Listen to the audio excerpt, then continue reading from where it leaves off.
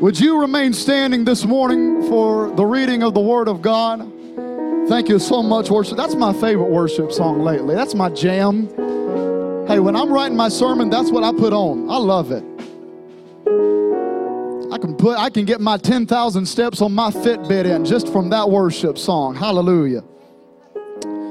How many believe that today, that that's more than just a word on a screen, that my God is in control?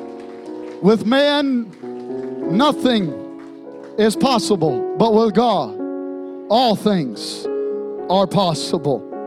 Can I just go ahead, with your permission, to jump right into this thing? Because I've got a word that is burning inside of me that was birthed in me just a few weeks ago. I've been waiting to get this thing out of me. So just get ready, because I believe that God is going to take us all for a ride. If you've been on social media, you know what I'm about to start. I want to preach a brand new series today. This is hot off of the press. This is fresh, man. It's fresh bread. It's warm bread that I have entitled Wilderness Times. And if you're on social media today, I want you to be taking notes. I want you to share what you're learning with everybody else in this community. This series is aimed, to be honest with you, at answering some of life's toughest questions. Have you ever gone through a wilderness? Have you ever been in a dry and barren land? Have you ever been in a place to where you're saying, oh God, where are you? You feel used and you feel abused. You feel unappreciated. You're thirsty in a dry place. You're hungry and there's nothing to sustain you. You cry out only to feel like nobody is even paying attention to your cries. What do? Where do you turn? And most importantly, how do I get out of this desert? Where's the exit, Pastor? Can I just give you a word of encouragement before we read the word? You are right where God wants you. God has not forgotten about you. You are in a place to grow, and you are in a place where you rely only on Him. Wilderness times, are you ready? Let's do this thing. The Bible says in Luke chapter 4, starting at verse 1, I'm reading from the New Living Translation, and the Bible says, then Jesus, full of the Holy Spirit, returned from the Jordan River. He was led by the Spirit in the wilderness, where he was tempted by the devil for 40 days. Jesus ate nothing at that time, and he became very hungry. Then the devil said to him, if you are the Son of God, tell this stone to become a loaf of bread. But Jesus told him, no. The scriptures say people do not live by bread alone. Then the devil took him up and revealed to him all the kingdoms of the world in a moment of time. And the devil said, I will give you glory of these kingdoms and authority over them. The devil said, because they are mine to give to anyone I please. I will give it all to you if you will worship me. And Jesus replied, hey, the scriptures say, you must worship the Lord your God and serve only Him. Then the devil took him to Jerusalem, to the highest point of the temple, and said, if you are the Son of God, jump off. And since you quoted scripture, I'm going to quote some scripture too. He will order His angels to protect and guard you, and they will hold you up with their hands so you won't even hurt your foot on a stone. And Jesus responded, well, the scriptures also say, you may know the Bible, but I know the one who wrote the Bible. In fact, I'm related to him. The scriptures also say, you must not test the Lord your God. When the devil had finished tempting Jesus, he left him until the next opportunity came. And then Jesus returned to Galilee, filled, oh my, with the Holy Spirit's power. And reports about him spread quickly through the whole region. Heavenly Father, I thank you for your word. We are a church that preaches your word. We are a church that stands on your word. I believe in your word. What is more anointed than your word? Nothing, God. And so I pray today, help us all to learn, to glean, and to glow from your word. In Jesus' wonderful name we pray. Those that love him one more time say amen. Amen, amen. Look at your neighbor one last time and say, get ready, get ready, get ready. You know, as Eric Danner, the man, I love this time of year. For those of you that know me on a personal level, you know that I love politics. I love to watch the debates. I love to see the polls. In fact, one of the first things I do every morning is I go on Google and I look at the latest polls. It's just a hobby of mine. It interests me. And as Eric Danner, the person, I love it. But as Eric Danner, the pastor, I can't stand it because of what it does to the body of Christ. Lately, in the past few election cycles, I've seen during this time of year, the body of Christ literally being ripped apart because of who they want to vote for, what candidate they believe lines up most with their beliefs. In fact, I was on social media the other day, and one pastor went on there complaining. Don't ever do that, by the way. Go to the person. The Bible says, you know, this ain't in my notes, and I could get in trouble. I'm about to get back on my notes. But the Bible says if you got aught with somebody, if you got beef with someone, you got a problem, go to that person. Let me tell you something. In this church, you better not go to the phone. You better go to the throne. I'll let that sink in for just a few moments. But this pastor went on Facebook and he was complaining because somebody in his own church defriended him and then blocked him because of a particular stance politically that he made in the pulpit. I can't stand this time of the year, and to be honest with you, I've gone on several different news networks, and I've heard more than one time where people are coming against the church because the church is coming against itself. The world at this time literally laughs at us because instead of being in unity, this is the one time every 4 years where we say, oh, no, you're wrong. It's not my opinion to judge you. It's not, let me rephrase that. It is not my responsibility to judge you on the candidate of who you are going to vote for in November. You will stand before the Lord and give an account. You're not going to stand in this pulpit and give an account. In this pulpit, we're going to preach the Word of God. And so here is my edification to the church. We have the greatest opportunity to share a never-changing message, and that message is Jesus during this time. When other churches have people that are defriending and blocking their pastor, no matter the candidate of who you're going to vote for in November, we are going to be unified inside of this place. Why? Because now, more than ever in my life, I want my life to emulate and I want my life to exude Jesus Christ. I want people, it's not a fleshly desire, but it's a desire to be more like Christ, where people, when they're around me, they notice that something is different inside of me. It's not so that I can be built up, it's so that Christ can be built up in me. Now more than ever, I want to be more like Him. I've come to a place in my life, y'all, where I realize that I am 100% okay with. I'm fine with it. I accept it. It's cool. That I decrease so that He may increase. But how many in this place would admit with me that that statement is a whole lot easier said than done? It sounds good, y'all. It preaches good. In fact, when I say it, I know that I'm going to get more than just one amen. And so whenever I feel like you're not responding to me in this message, I'll probably go back to that statement so that someone will give me one amen today. But I am okay with decreasing so that Jesus Christ can increase in my life. But when it comes time to apply it, you want to know why it's so hard? You want to know why that phrase is difficult to apply in your life? Because it requires you to grow. The Bible says that when Jesus was a young man, he grew in wisdom and in stature.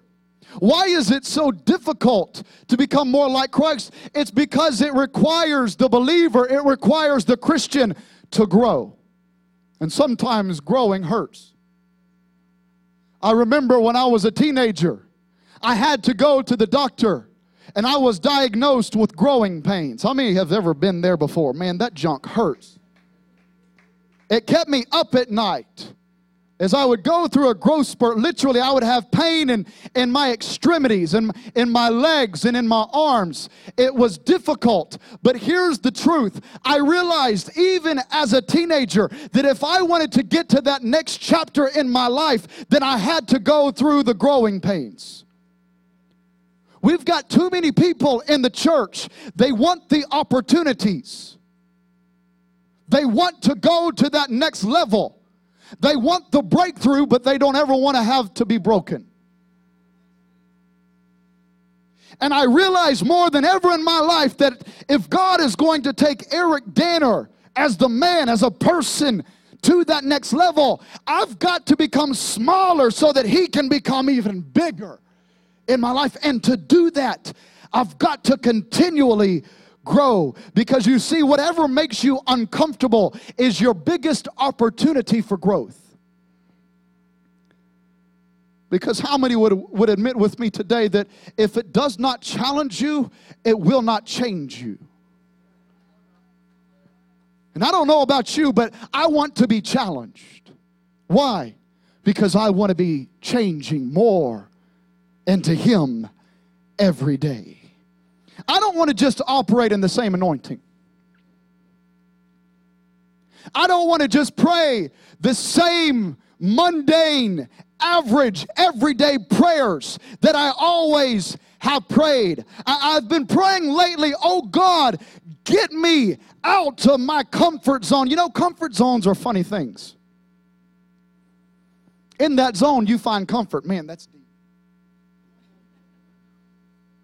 Comfort zones are a funny thing. A comfort zone is a beautiful place, but here's the reality that nothing will ever grow in a comfort zone. Somebody hear me in this place. You have got to have the courage. If you ever want to get to that next chapter and that next step to become more like Jesus Christ, you have got to have the courage to actually take a step. Take a step into the unknown. Take a step. Be willing to go someplace that you have never gone before in your entire life. Have the courage and I must decrease so that He may increase. Thank you so much for talking back to me today. I realize that I must take a step out of the mundane, out of the average, out of the natural. Because my God has never called me to play it safe. He has called me to operate in the supernatural. I'm tired of playing it safe. I'm tired of being just this normal, average, everyday Christian. I want a revival that sweeps across this region. I want blind eyes open. I want to line up across this platform wheelchairs and canes from people who have never walked to get out of it and start walking again. I want to see people sitting down in these pews that you never thought in your wildest dreams would be sitting next to you. I want families to come back together again. I want prodigal sons to come home. I want black people and white people and Asian people and Indian people and Chinese people and South America, every other kind of people that I'm not even mentioning right now, to come together and to be okay no matter what the color of your skin is. Because here's the deal. The blood of Jesus Christ runs red for all of us. Somebody say yes. I want to get out of the boring and I want to operate within the fire of the Almighty God. You got to take a step. You willing to take a step with me today? If you're willing, look at your neighbor and say, take a step. Look at your other neighbor and say, I told you to take a step. Look at somebody behind, I'm commanding you. I take authority. No, I'm playing. We come to our text this morning. Jesus is about to enter into his wilderness time. And when you begin to look at the chronological order of the scriptures, he is entering the wilderness after being on a mountaintop experience. Mark chapter 1 teaches us within the synoptic gospels that Jesus had just been publicly baptized when a powerful word of affirmation from his Father, it opens up the heavens, and through the form of a dove, God speaks and says, this is my beloved Son in whom I am well pleased. In essence, how many know you can't get better than that? When you hear the promise of your Father tell you, I'm proud of you. You know, even at 30 years of age, when my daddy tells me, attaboy, man,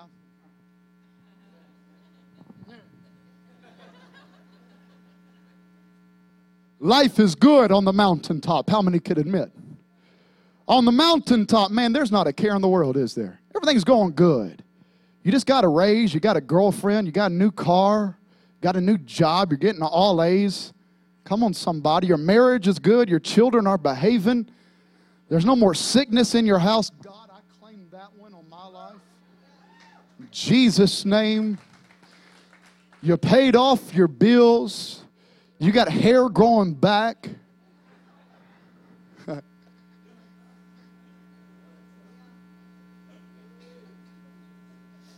Pastor Darnell and you're just on the mountaintop, man. You're happy. When you're around people, people can say, man, you're on the mountaintop. That's right, I am. You dress good. You walk with just a little bit of swag.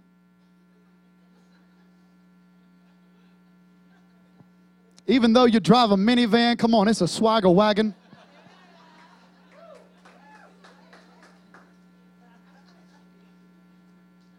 You find fulfillment and certainty on the mountaintop. On the mountaintop, you have no worries. On the mountaintop, how many know you can see vast distances where you can see what is in front of you? And how many know when you can see what is in front of you, you feel secure? Thank God for the mountaintops, because to be honest with you, without the mountaintops, life would be unbearable. If I didn't have a mountaintop every so often, my goodness gracious, I may have pastor attached to my name, but out of this pulpit I would be depressed. I'd be angry, be mad, be worried all the time. I'm thankful for the mountaintops because it makes me appreciate the wilderness even more. And how many know God never intended for you to stay on the mountaintop? You can't stay on a mountaintop forever. Sooner or later, you've got to come down from the mountaintop and walk back in the valley, because to be honest with you, the valley is where the people are at. The desert is where you're going to experience life. It's where it's lived. It's where you have to face your problems. It's where you have to learn to look to God for solutions. Everyone wants to live on the mountaintop, but the growth occurs in the wilderness beneath it. And the same Spirit, hear me, that descended upon Jesus at his baptismal is now, according to Mark's version of the story, is driving Jesus into the wilderness. Within a split second, the same Holy Spirit that descended upon Jesus as he arose out of the water.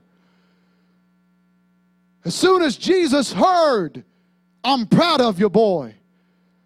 Now the Holy Spirit is saying, I've got to get you out of the mountaintop, and I'm about to drive you somewhere that you're not going to want to go. The Greek word drive, it is the word ekbalo, which means to cause a thing to move on towards its intended goal, to lead one away with a force that cannot resist. The Holy Spirit is saying to Jesus, I'm forcing you into the wilderness because there's a goal that we've got to attain. In other words, the Holy Spirit is saying to Jesus, the baptismal was to glorify you, but only God can get a glory in a wilderness. There's a purpose in your wilderness. I've got to get you out of here. It's great. It's nice. It makes you feel good. But I'm driving you out because there's a goal that mankind needs to see you achieve. And Jesus leaves this place of comfort. And he leaves a place of spiritual ecstasy to a barren, bleak, dry Judean wilderness called Quarantel. And Quarantel in the Greek, it means 40.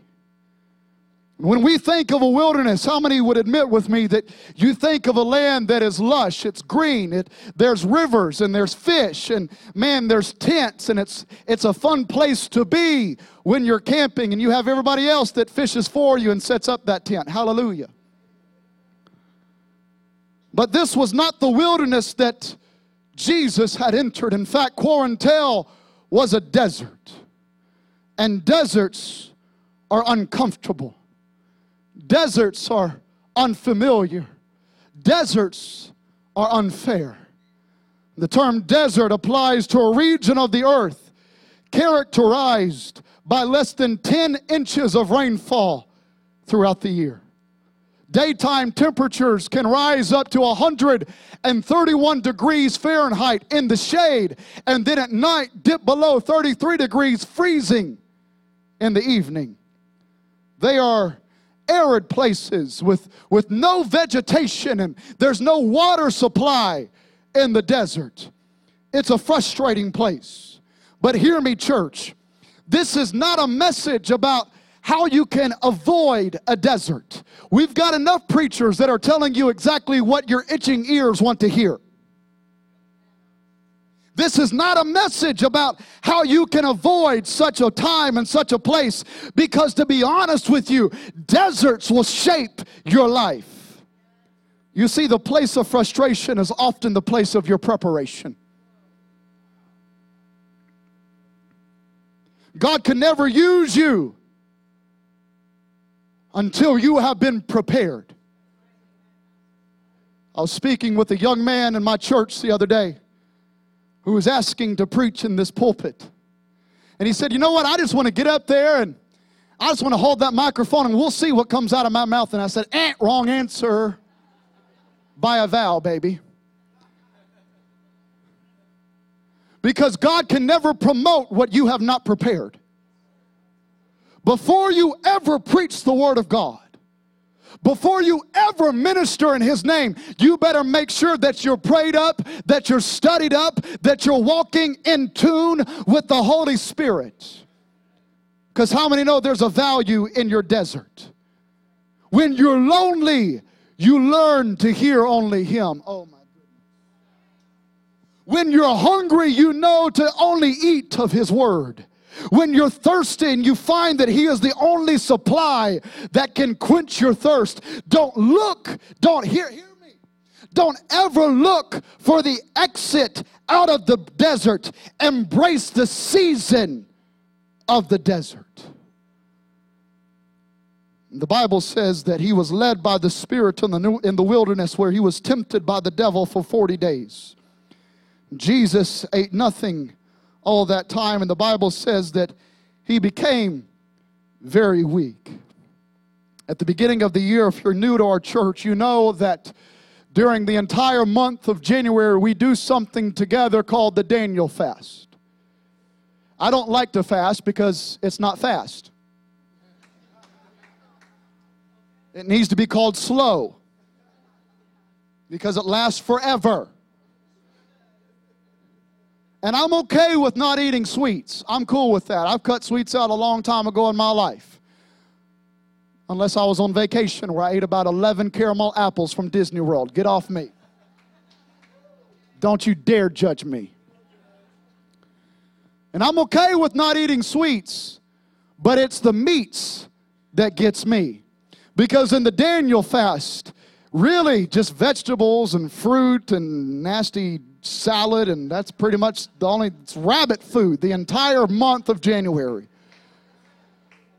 To get my protein in, I'm buying like 3 protein shakes a day. I don't like to fast because it's difficult physically. And if you've ever fasted for a prolonged period of time, you know exactly what I'm talking about, that it makes your body weak. You feel like you've been zapped of your strength.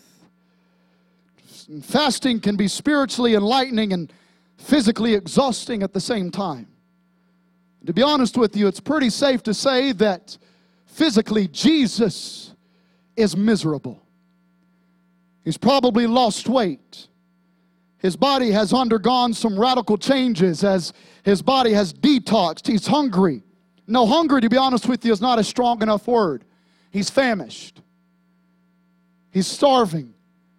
And that, the Bible says, is when the devil begins to tempt him. Hear me.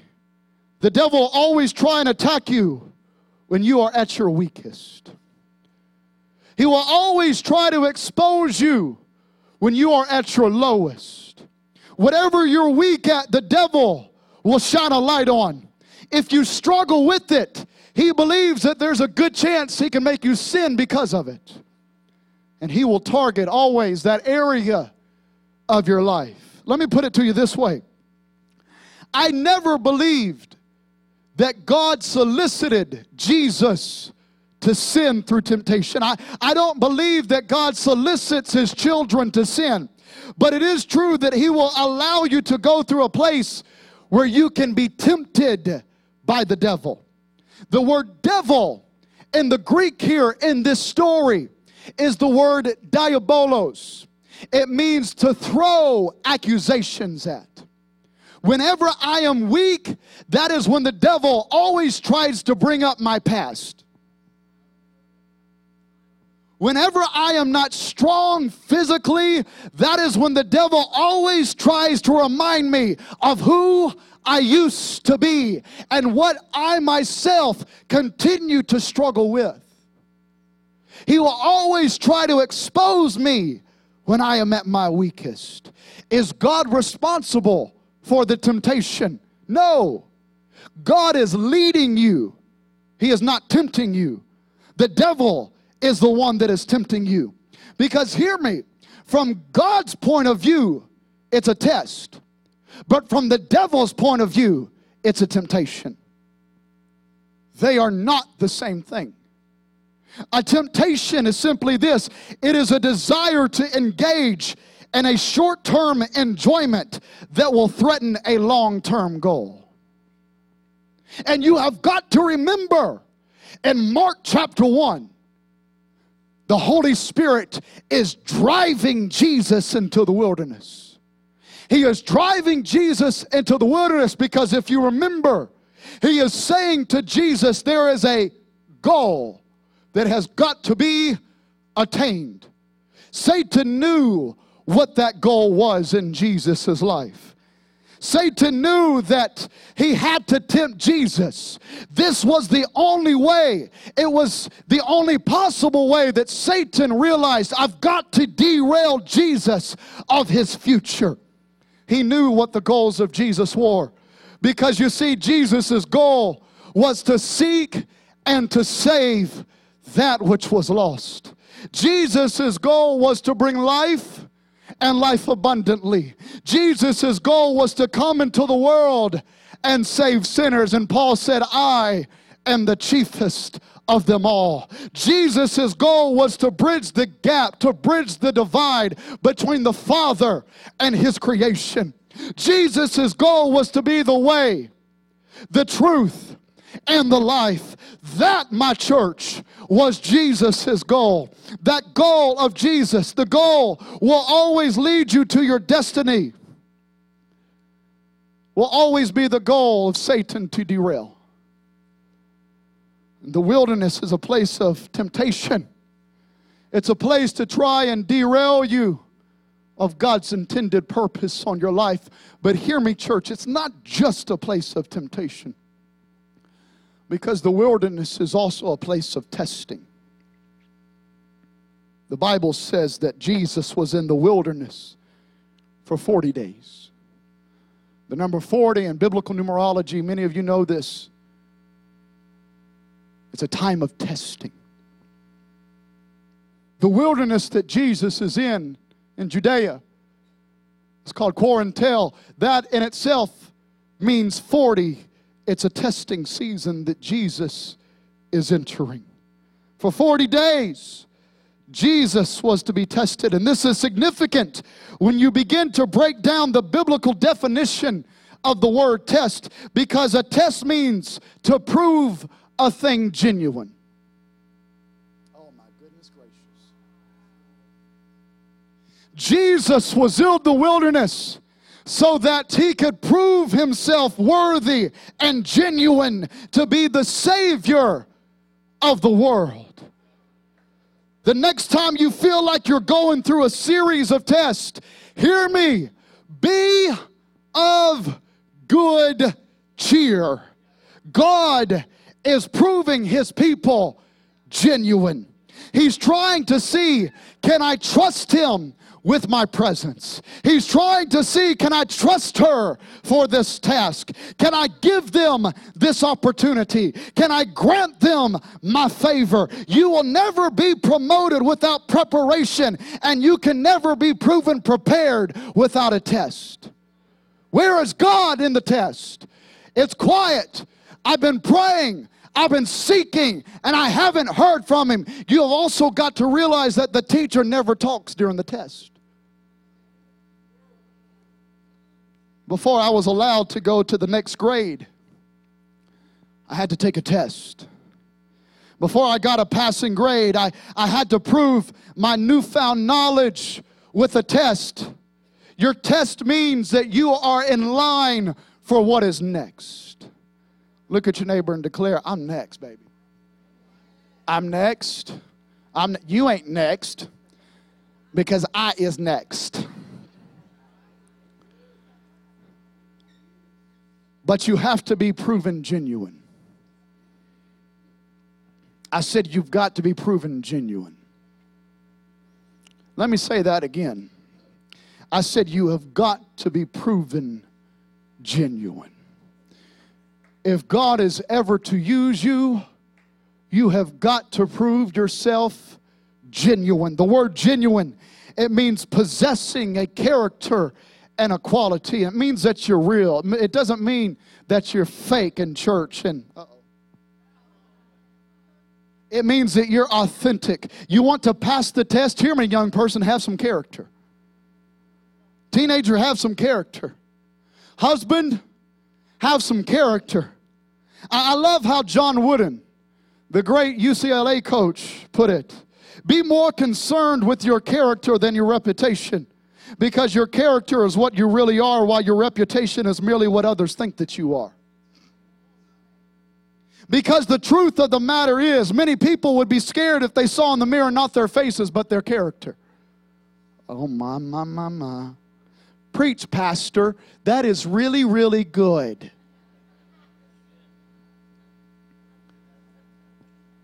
Let me say this. You might have everybody else fooled, but you ain't got God fooled, baby. Everybody else may think that you've got it going on spiritually. You've got 14 of the 9 gifts.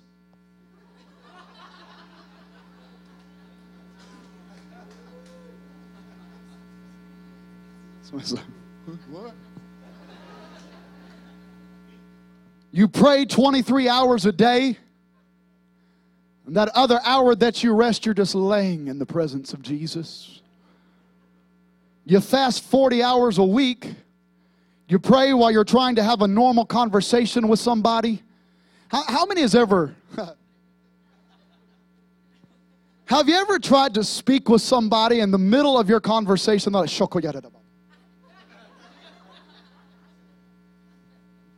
I just want to talk about Alabama football. In the name of Jesus Christ, I pray blessings upon you. Okay, thank you. Appreciate it. Bye. Hear me, your beauty can catch man's attention, but your character will always catch God's heart.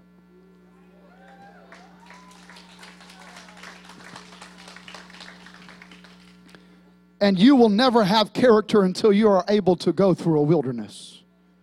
Because character is like a photograph. It develops best in the darkness. Pastor, I want to develop. I want to be a person of character. I want to be proven genuine when I go through the test. I want to be trusted with the next level. I want to turn the page and I want to enter into what God has for me. What do? You will never be a person of character until you allow yourself to be challenged. In the wilderness, the temptation is to take shortcuts, to find the easy way through. The challenge is to move through the struggle and take the hard way. In the wilderness, the temptation is to stray from the values that we hold dear. The challenge is to hold fast to them and live by them. No one's saying anything to me. Let me tell you something. I'm going to hold on to my value. When the world thinks it's okay to kill babies in their mother's wombs, I don't think that's okay. No matter who the president is, no matter what the stance is between both parties, I don't think that that's okay. When the Supreme Court says it's okay to legalize homosexual marriage, I'm thankful that I've got a Supreme Judge who says otherwise, that I will stand before one day. When everybody else says I've got to change my value, no, baby. I'm not going to take the easy way in the wilderness. I'm going to hold on to my standard. In the wilderness, the temptation is to listen to voices that would lead us away from God. And the challenge is to continually listen to the voice of the Lord. In the wilderness, the temptation is to substitute stuff in the place of God to make us feel better. The challenge is to live knowing that God is sufficient. How many know that my God is El Shaddai? He is the all-sufficient one. Where do I turn to in times of dryness? I turn to Him. In the wilderness, the temptation is to give up, but the challenge is to persevere. Your challenges will produce your character, and your character will prove you genuine, you will then pass your test. But Pastor, how do I get out of the wilderness? I've been here for a long time, man. Where do I go? And what direction do I head? First off, be a person of character. But secondly, hear me, look to Christ. I said look to Christ. I said look to Jesus. Because the Bible says in Philippians chapter 4:13, the Apostle Paul learned so well that his strength for the wilderness was from outside of himself, that he said, I can do all things through Christ who strengthens me. I'm thankful that the author of Hebrews in chapter 4 verse 16, he said that I've got a high priest, oh goodness gracious, who was able to sympathize with my weakness, who in every respect has been tested as I have been, yet without sin. Let me therefore approach the throne of grace with boldness, so that we might receive mercy and find grace to help in time of need. You want to know why I love to serve Jesus? It's because He understands me when I'm in despair. He understands me when I'm in a dry and a weary place. Why? Because He Himself has been there too. Whatever wilderness we find ourselves in, Christ understands because He's been there. In every respect, Jesus has gone through what we ourselves are going through. Something so fascinating about this story actually comes at the conclusion of our text. Come play for me. Come give me some sweet Jesus music.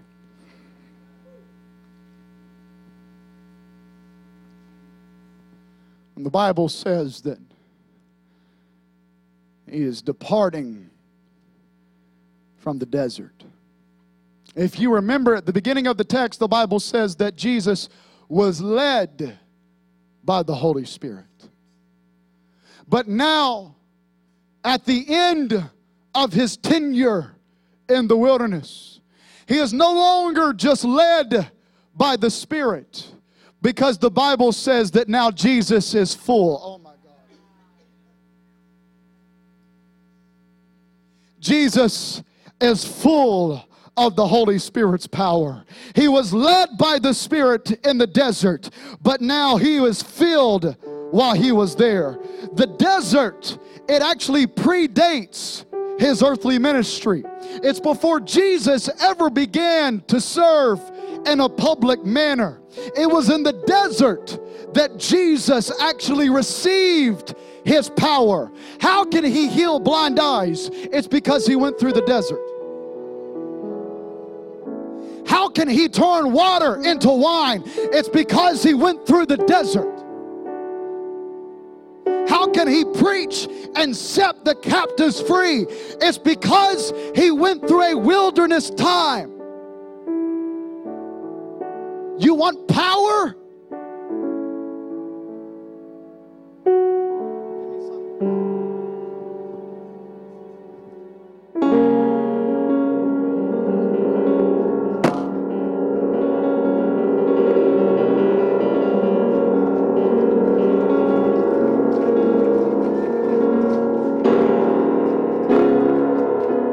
You want some power to preach with authority? You want to be able to cast out demons? You want to have the ability to heal the sick and to cleanse the leper? You want to be able to walk with light that pushes back darkness? You want to be able to change a community? You want to be able to see a harvest? Then go through a wilderness and receive just a little bit of power while you are there.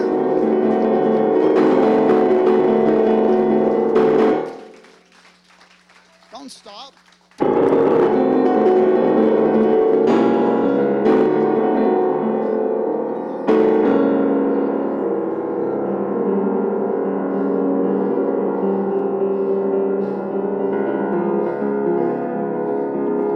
The goal of the desert, it was not just so that Jesus could survive. Because in Mark's version of the text, Mark only gives 2 verses in all of Mark chapter 1 to this story. Luke actually gives an entire chapter. But in Mark's version of the story, Jesus encountered 3 things while he was there. All of them were not natural. All of them, in other words, were non-human. In Mark's version of the text, Jesus encounters beasts of the field. He had to put up with some beasts, y'all. Don't look at your neighbor. Don't you dare look at your husband. He had to put up with the devil. And then the Bible says that the angels came and they cared for him. They attended to him. You want to do something that is not human? You want some power to do something that is not of this world? You want to be able to operate in the supernatural? Then go to a place that is not natural in the first place. Go to a place where you encounter some unnatural things so that you can do an unnatural work to begin with. And everybody loves to preach the number 40. It's a time of testing. What about the number 41? What happened on day 41 as Jesus exited the desert? What happened that day after he encountered 3 unnatural things to do an unnatural work? What happened on day 41? You see, 41 is so powerful because 40 means a time of testing. 41 means redemption.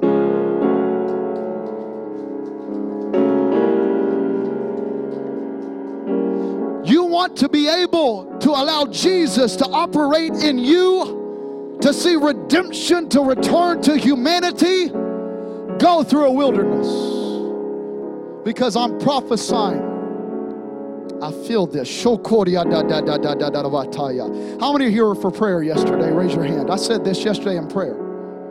I prophesied this over our house, over this church, over you, that a 41 anointing is coming upon you, that a day 41 anointing is coming upon this house, that a day 41 is not just here at Edgewater Public School, but it's going to meet us at 794 Old that a day 41 anointing is going to descend upon you, that Jesus Christ is going to redeem humanity. How? He's going to operate through you. Some people who have gone through a desert, some people who have gone through a wilderness and lived to talk about it. You've encountered some unnatural things, but guess what, baby?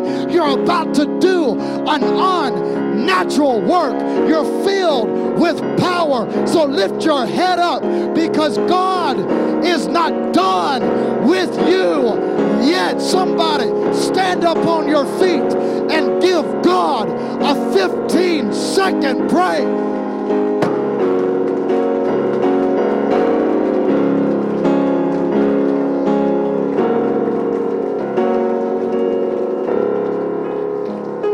Oh, don't you stop giving praise if you receive that word. A day 41 anointing is coming upon me, Pastor. I'm a candidate for it. I receive it. If that is for me,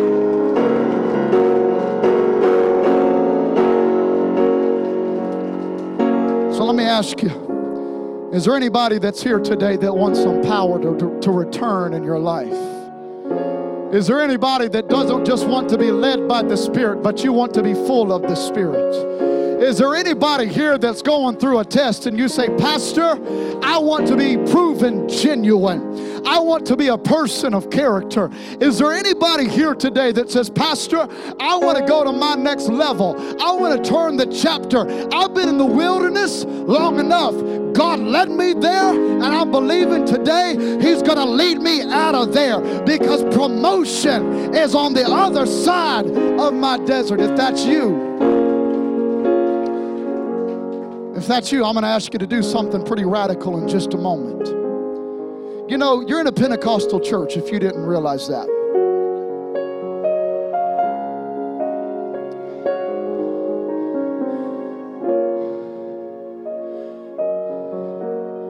You want to grow? You got to get out of your comfort zone, because nothing grows there. So in just a moment, I'm going to ask you to do something pretty radical with me. In just a moment, I'm going to ask you to get up out of your pew or that uncomfortable bench thing,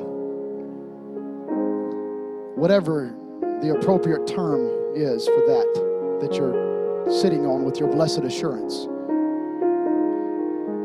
I'm going to ask you in just a moment to get up out of your seat and to come down to these altars, and I want to lay hands upon you, because I am believing, as we are now entering into the fall season, that the Holy Spirit is going to fall on this house. I prophesy that. And I don't know about you, but I want to end this year stronger than we have ever been in our life. We have got 3 months to make it count. I said we've got 3 months to make it count. And God is wanting to use you. What a great opportunity it is during this election season, where all the other churches are experiencing turmoil and mutiny and all that. We're not going to be experiencing that. There's unity that's rising up out of these seats, and people are going to walk unified with power that only comes from on high. So if you're ready, on the count of 3, this one I'm going to ask you to do. You've been going through a wilderness time. You've been in it. It's made you uncomfortable, but you've grown from it. In just a minute, I want you to get out of your pew. You've gone through a wilderness time. You want to be a person of character. In just a minute, I want you to get out of your pew. You want some power? In just a minute, I want you to get out of your pew.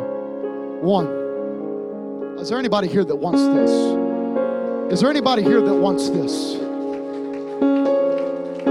2. Is there anybody here that wants some power? 2.5. Don't come if you don't want this. Don't come if it makes you too uncomfortable. Don't come because you're more in tune with how others think than what the Spirit thinks. 2 3/4. Wow, people are already coming. If you want some power, if you want to grow, you want to pass a test, you want to walk in integrity. 3, get out of your pew and come on down here in the name of Jesus Christ. Pastor, I've been going through a wilderness. Pray for me.